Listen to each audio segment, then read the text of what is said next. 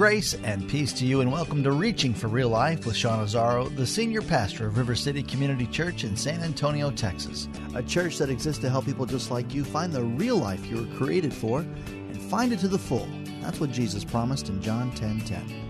And we wrap up this series on the life of Joshua called When God Calls You. As sin is serious, and Achan and his entire family bore the full weight of his sin, today Jesus bears the weight of our sin for us. So how will you respond? How will you choose to live differently because of God's mercy?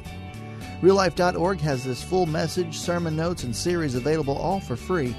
But if you feel led to bless this listener-supported radio ministry, then please do. Look for the Give tab right there at RealLife.org.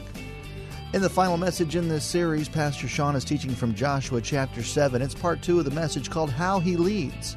It's time for Reaching for Real Life Radio. Other principles in regard to how we treat people. Don't use people, build people. I've talked a little bit about how we're wired just to use people. He said, no, I don't want you to sit, and let me tell you something. We nonprofits, we can be worse than even for-profits, okay? Business. And business uses people, and we know sometimes grinds them up, spits them out. But we nonprofits, you have to understand, volunteers are the lifeblood of a nonprofit. Okay, if all the volunteers at River City said, we're not going to show up, this doesn't happen. You know, we've got the staff, which is a pretty small group compared to the size of this ministry.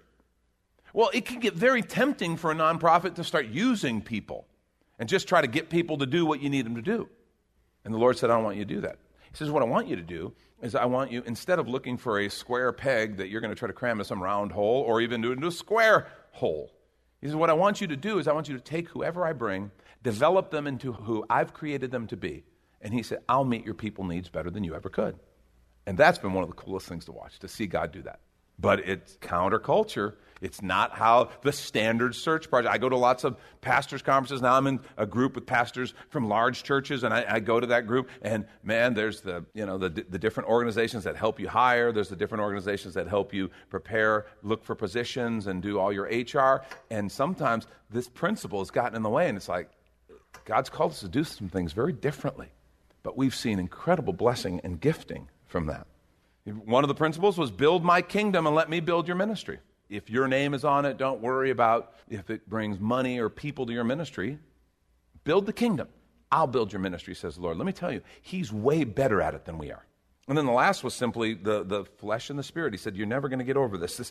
Every time you come up to a crossroads of decision, you're going to have the flesh talking to you one way, and you're going to have the spirit talking another. And the flesh and spirit are always at war. Galatians 5. What's good for one is bad for the other. And I've got to tell you, that happens 10 times a day, 100 times a day sometimes.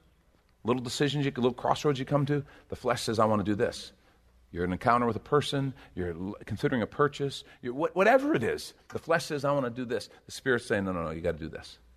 And where you decide in those little things have huge implications. You either feed the flesh or feed the spirit. So these principles were like God teaching us. Where God leads matters, but how He leads matters just as much. And God was saying, I want you to walk differently. And that's what God was teaching Joshua and them. They'd gotten a little presumptuous, and He was saying, time out. You've got to understand. I'm doing a work among you. You have to follow me. I'm leading you for a gift and a blessing. Don't miss it because they're trying to take shortcuts. A couple things that both, if I could have a little interview with Joshua and Achan, that'd be a little bit awkward, but if we could have both of them here today, they would tell us this right up front. God takes sin seriously. God takes sin seriously. And for us, this is really a big deal because we live in a culture that doesn't.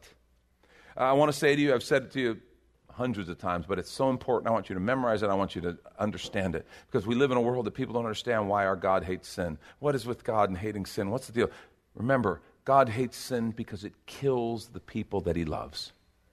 That's why God hates sin. I've compared it before. It's like mothers against drunk driver. They hate alcohol and drunk driving because they've lost someone they love to it. Well, God has lost millions, billions to sin and its destruction. People who His plan and His desire was to give them abundant life. But instead the thief came to steal, kill, and destroy, and they gave in to him. And it killed them.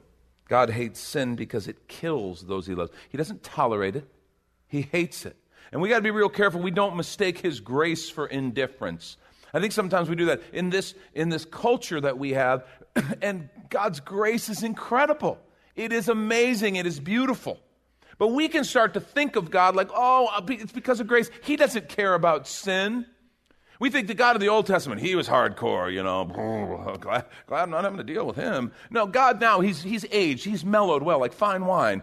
He's kind of like a senile old man now who when you do something sinful or something, he just kind of rubs you in your head, and just kind of thinks you're cute. That's not God. That's an invention of our own minds. God hates sin because it kills people that he loves. See, sin always kills. No exception. That's why sin incurs a death penalty. Remember, look what James 1, 14 and 15 says. Each person is tempted when they're dragged away by their own evil desires and enticed. If Achan were here right now, he'd go, yeah, that's exactly what happened. It's not pretty. When they are dragged away by their own evil desires and enticed, then after desire has conceived, it gives birth to sin. And sin, when it is full grown, interesting phrase, gives birth to death. Always. Sin always kills. The wages of sin is death. But the gift of God is eternal life through Jesus Christ our Lord. That's such good news, and we get so excited about that part, we forget the first part. And here, let me tell you a little principle. The good news doesn't make sense apart from the bad news of sin. If you don't understand the bad news, you will never appreciate the good news. In fact, the good news isn't really good news. If sin isn't a big deal, if I don't need a Savior, then what's the big deal about the gospel? Why would it be called good news? Go tell people, good news, you have a Savior. I'm fine, I don't need a Savior.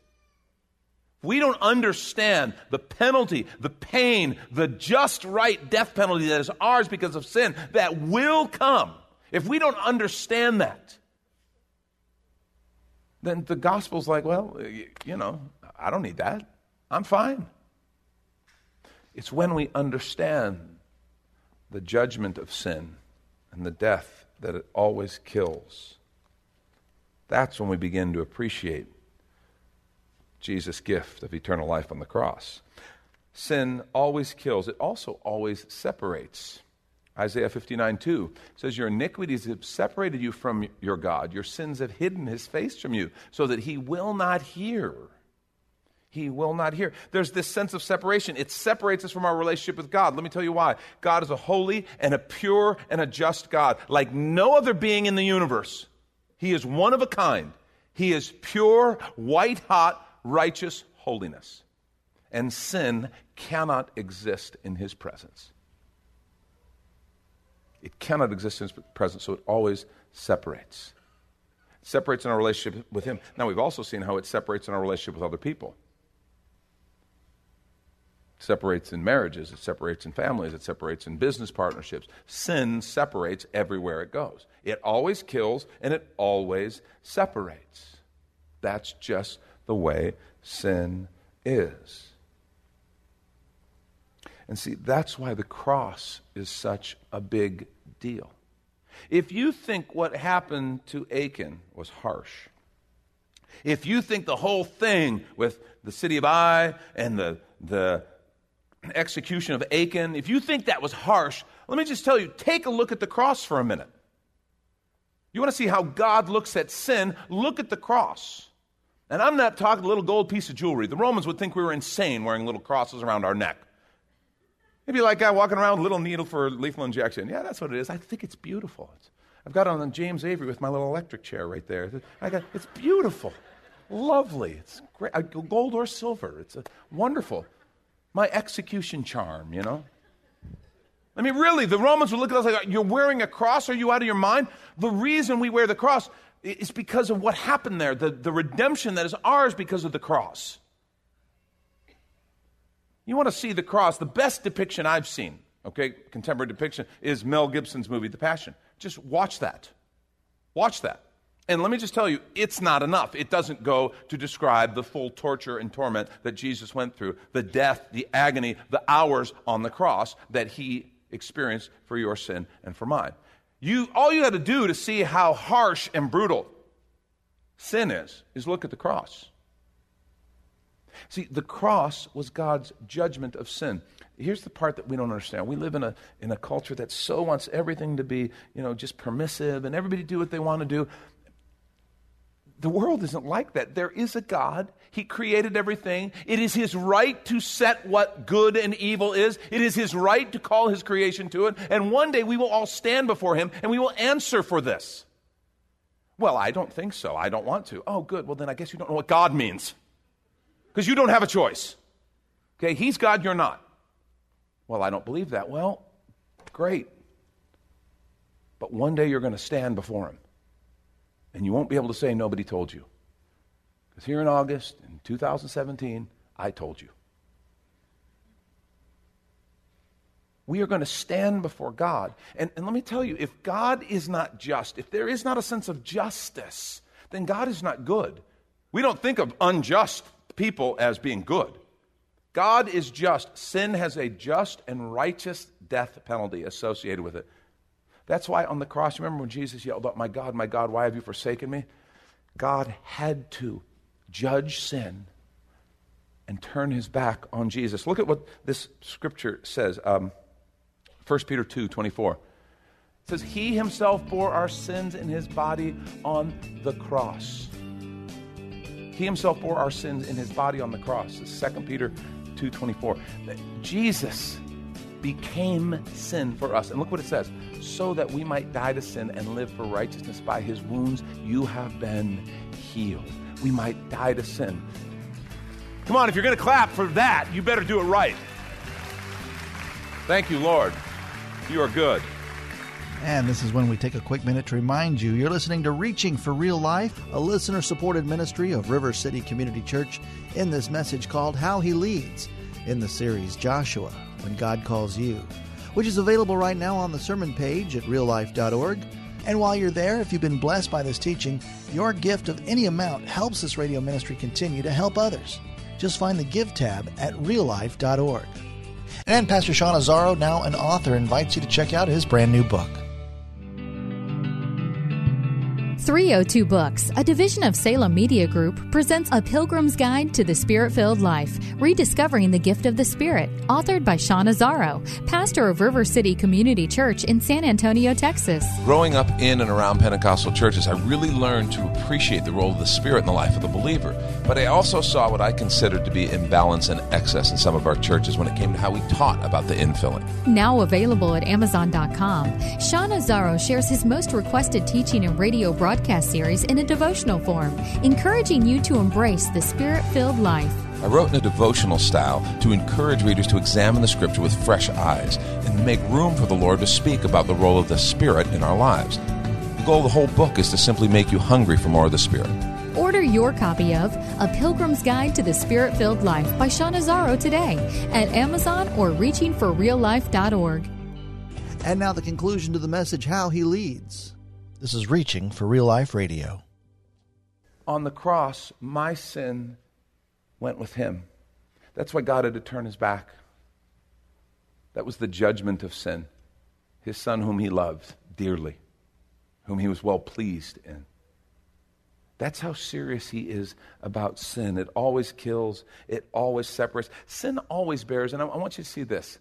Sin always bears negative fruit. Listen, if you fail to do this, you'll be sinning against the Lord, and you may be sure that your sin will find you out. This is what some people, this is the hard part. Some people think that I can do these little things and nobody will ever see. Like Achan hiding these things in his tent. This is something my mother used to say to me. Be sure your sin will find you out. Anybody say that to you? Be sure your sin. Only they always had a more ominous voice. Your sin will find you out. I was like, why are you talking like that, Mom? That's horrible. Do you know why she told me that? Because it's completely true. It is completely true. Your sin will find you out. It always bears fruit. We call it the law of the harvest, right? Galatians 5. We reap what we sow. We reap what we sow. We sow seeds and we reap a harvest. You know what it says right before that? In Galatians, it actually says, God is not mocked. Whatever man sows, so also he will reap. It's interesting. It's almost like we're mocking God if we think I can sin and not have the consequence come. I youth pastored in the beginning of my ministry. I was a youth pastor. I loved it, loved youth ministry. But one of the hard parts is young people think they're like invincible, right? You know, they think they're like Superman. And actually today, as I watch them and do things and do crazy things and bounce back and go on, I'm like, maybe they are. I don't know. Maybe that's just me being old, though. But they think, I remember talking to students, different ones, and they would get involved in sinful behavior and go, well, you know, I did that and nothing happened. It's okay. It didn't hurt anybody. And what the problem is, they're in that early stage of sin. They're in what we call the sowing part. They haven't yet reaped. Because reaping a harvest takes time. Consequence takes time. And I remember as a youth pastor, I always wish I could take, because I knew of some people who really had screwed up lives because of sin. I wanted to bring them before the youth group. Now, that's always an awkward invitation. I'd like you to come and be an example of the wretchedness of sin for my group. Would you? No? Okay. So it was, you know, you got to be tasteful in the thing, right? But, I mean, I want to bring someone in their 50s, their 60s, who's already begun and has been reaping that harvest. And has a life that's torn apart, because I knew numerous examples. Kids who won't speak to them. Multiple kids born out of wedlock, kids they don't even know, and they have regrets. Finances in absolute ruin because of multiple divorces and the payments and the things they have to do, and just families that are torn apart, lives that are torn apart, a mountain of debt that they would tell you they'll never get out from under because of choices and decisions and sin. Brokenness, pain, addiction, and just the carnage and the people that it leaves in its wake. It always bears fruit. See, that's why we love the cross so much, because that's where we're set free. That's where our sin can be dealt with, and we can be given new life. It's interesting, if Joshua or Achan could be here with us, they would also tell us our disobedience or our sin hurts those around us. It's not just us. It's not just me who's damaged by sin. You ever been punished for what someone else did? That's not fun. Anyone who's ever played sports has had this experience, right? One guy goofs off, we're all running laps. We're all doing wind sprints. We're all doing push-ups. And what's weird is, as bad as that is, getting punished for what someone else did, being the guy who caused it all, that's worse, because we're all staring daggers at him. Right? Or worse yet, if you're the guy, everybody's staring daggers at you. It's like, it's not fair, but it's the way it is in a culture or a community endeavor. It's not just us who are hurt by our sin or our disobedience. It's our family, it's our friends, it's our neighbors. None of us is truly independent. We all live in and operate in some kind of community. What we do impacts others in the community, and this is what so many people don't understand. I remember in the 80s, I was youth pastoring in Southern California, and a big topic of discussion was modesty laws that were on the books in certain beach cities. Now, people were already violating those left and right. But there were some who were saying, hey, wait a minute, we got to have some limits. You know, on the beach communities, it was crazy. And a lot of people were standing up, wait, I do what I want. If they don't like what I'm wearing, and this was particularly in this case, it was women saying, if they don't like what I'm wearing, they can look away.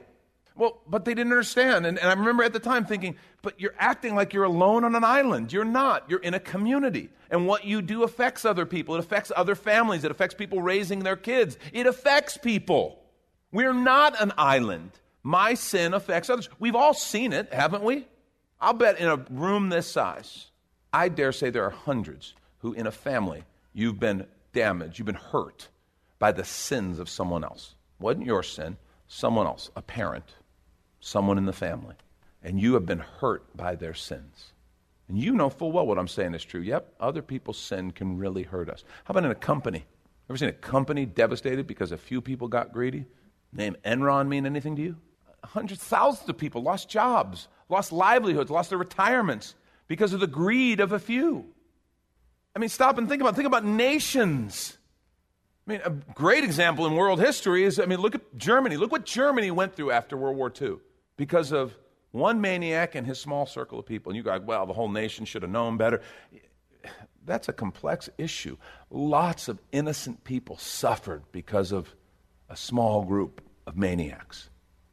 An entire nation was devastated for decades because of that. If you don't think our sin influences others, we're not thinking straight. That's why God takes sin so seriously. See, where God leads matters. How he leads matters just as much. And here's the whole point, and I want you to understand. This is why sin is such a big deal. It's not because God just likes to control everybody, likes to judge everybody. That is not the case at all. Here's why. Obedience is the pathway to blessing.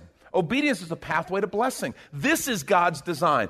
His plan for his people was to give them a land of promise that was to be a blessing. Remember the description? A land flowing with milk and honey. It was a gift to a people who'd been set free from slavery. He freed them. He broke them out of Egypt. He parted the Red Sea. A whole generation chose not to follow. A new generation was rise up. He parted the Jordan River. And his plan was to give his people, his purpose was to give his people a land of promise, a gift, a blessing. Sin stands in the way of that blessing. Remember what Jesus said, John 10:10, the thief comes to steal, kill, and destroy, but I came to give you life and have it more abundantly. That's the point. Obedience is the pathway to blessing. Joshua found that out. We read where after they had carried out the Lord's judgment, his anger, his judgment was then suspended. But Joshua 8:1-2, he said, Joshua, don't be afraid. Now go up and take the whole army and attack Ai. Now it's time. Now I've delivered the king and all the people and the city into your hand. You're going to do to them just like you did to Jericho. But listen to this. He says in verse 2 of chapter 8, except that now you may be able to carry off plunder and livestock for yourselves. And then he tells them to set an ambush. Very different strategy. They don't always expect God to do things the same. But just like he promised, Jericho was the first city that was devoted to the Lord. Everything else, he wanted to bless them. He was going to empower them. He was giving them a gift. See, that's why it's so important. Obedience is the pathway to blessing. The power of God is released in our obedience. That's why this matters so much. As you look at the plans and things that God's put before you, as you consider God's calling and stepping out in some of those things that God may have been speaking to you about, just keep in mind, obedience is the pathway to blessing. Great passage. I just love this passage in the New Testament, John chapter 15. I'm going to begin reading at verse 4. Jesus is talking, it's his final night before he's crucified, talking to his disciples. He says to them, remain in me as I also remain in you. Think about that word, remain. In other words, stay put. Okay, it's not a visit, not come with me a little bit. Remain in me as I remain in you. And that very much literally by his Spirit resident in us. No branch can bear fruit by itself. It must remain in the vine. Neither can you bear fruit unless you remain in me. I'm the vine, you are the branches. If you remain in me and I in you, you will bear much fruit. Apart from me, you can do nothing. Make note of that. That's significant. Nothing supernatural, nothing life-giving, nothing eternal. If you do not remain in me, you're like a branch that's thrown away and withers. Such branches are picked up, thrown in the fire, and burned. If you remain in me, and my words remain in you, listen to this promise. Ask whatever you wish, and it'll be done for you. This is to my Father's glory, that you bear much fruit, showing yourselves to be my disciples.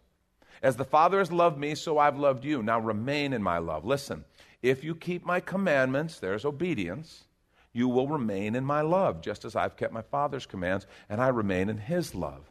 I've told you this so that my joy may be in you, and that your joy may be complete. Now, some people take this, if you keep my commands, you'll remain in my love, as God saying, okay, it's conditional love. The minute I disobey him, he doesn't love me anymore. That is absolutely a wrong reading of that passage. What he's saying is, when God is leading us, it's as though we are under a canopy of blessing. We're in relationship with him. We're under a canopy of blessing, and his presence, his love, his joy, that's the canopy. The minute we say, God, thank you, but no, I'm going to go do it my way. I want to disobey. I want to try it my way, and I want to get what I can get. God, in his, I think, great sadness, says, so be it. He's given us a free will. But we literally are stepping out from under that canopy of his blessing. And we bring upon ourselves all the judgment that sin carries with us. See, in this passage, Jesus listed some things. He said, if you obey, you will remain, and those who remain bear fruit. God wants you to be fruitful. He wants you to do more and experience more than you ever imagined possible. He says, apart from me, you can't bear fruit. He uses the picture of a vine and a branch. He's like kind of obvious.